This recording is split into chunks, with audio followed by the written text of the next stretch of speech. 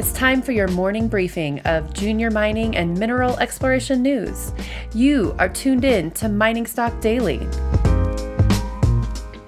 Now, reporting from the Clear Creek Digital Studios in Denver, Colorado, here's your host, Trevor Hall. Welcome everybody back to Mining Stock Daily. This is Trevor Hall at the AME Roundup Conference, and I have Mr. Kai Hoffman of SOAR Financial and Aura Inc. right next to me. We started this new segment called the Aura Inc. Weekly that we have been launching on Mining Stock Daily, typically every Tuesday morning.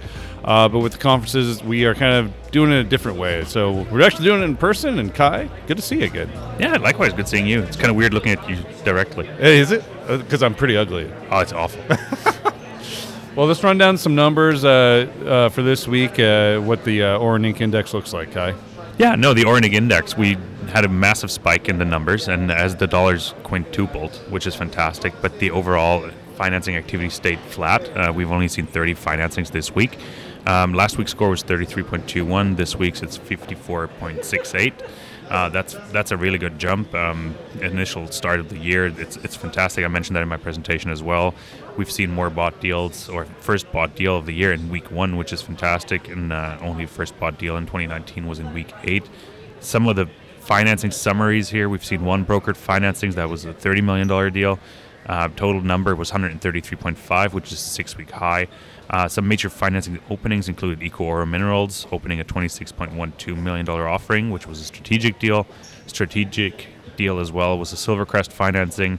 They did a deal with SSR Mining for $13.24. That was an open and shut financing. They stayed pro rata.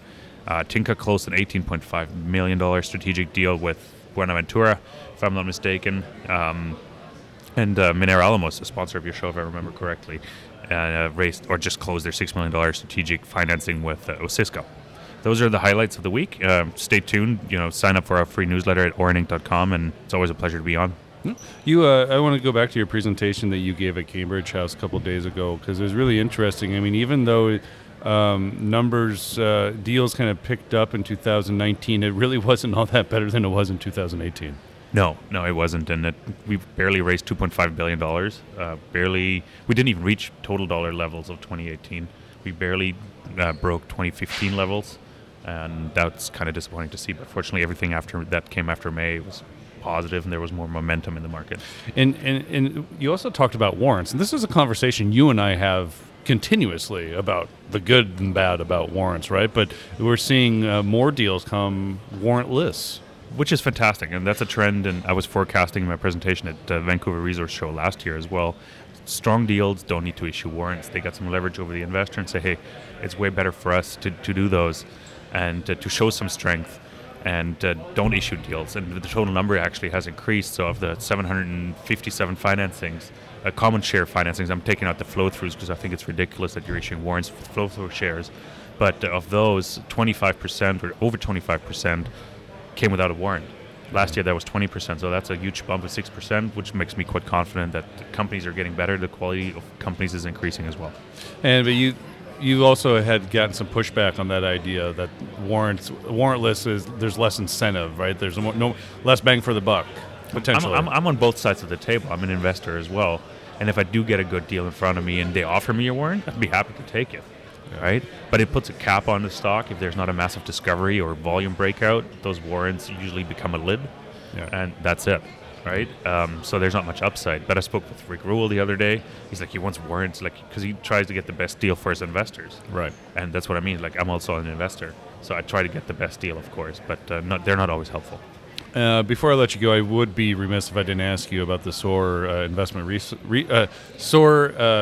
Resource Investment Conference. Sorry, excuse me, tongue twister there. Great news about that as well. So we're sold out.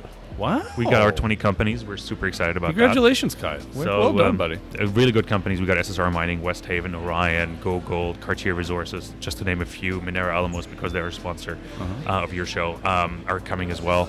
So we're going to be releasing names over time. And some of them have been mentioned in the initial registration email. And registration is open at soar-conference.com. Well, I'm glad to be a part of it as a media partner as well, and look forward to continue to move your endeavor forward. Appreciate your support. Thanks, Trevor. Kai, that's great. Well, to have a great remainder of the week, and we'll be sure to check in next week for the weekly update. Looking forward to it. Mining Stock Daily and its affiliates are not responsible for any loss arising from any investment decision in connection with the material presented herein.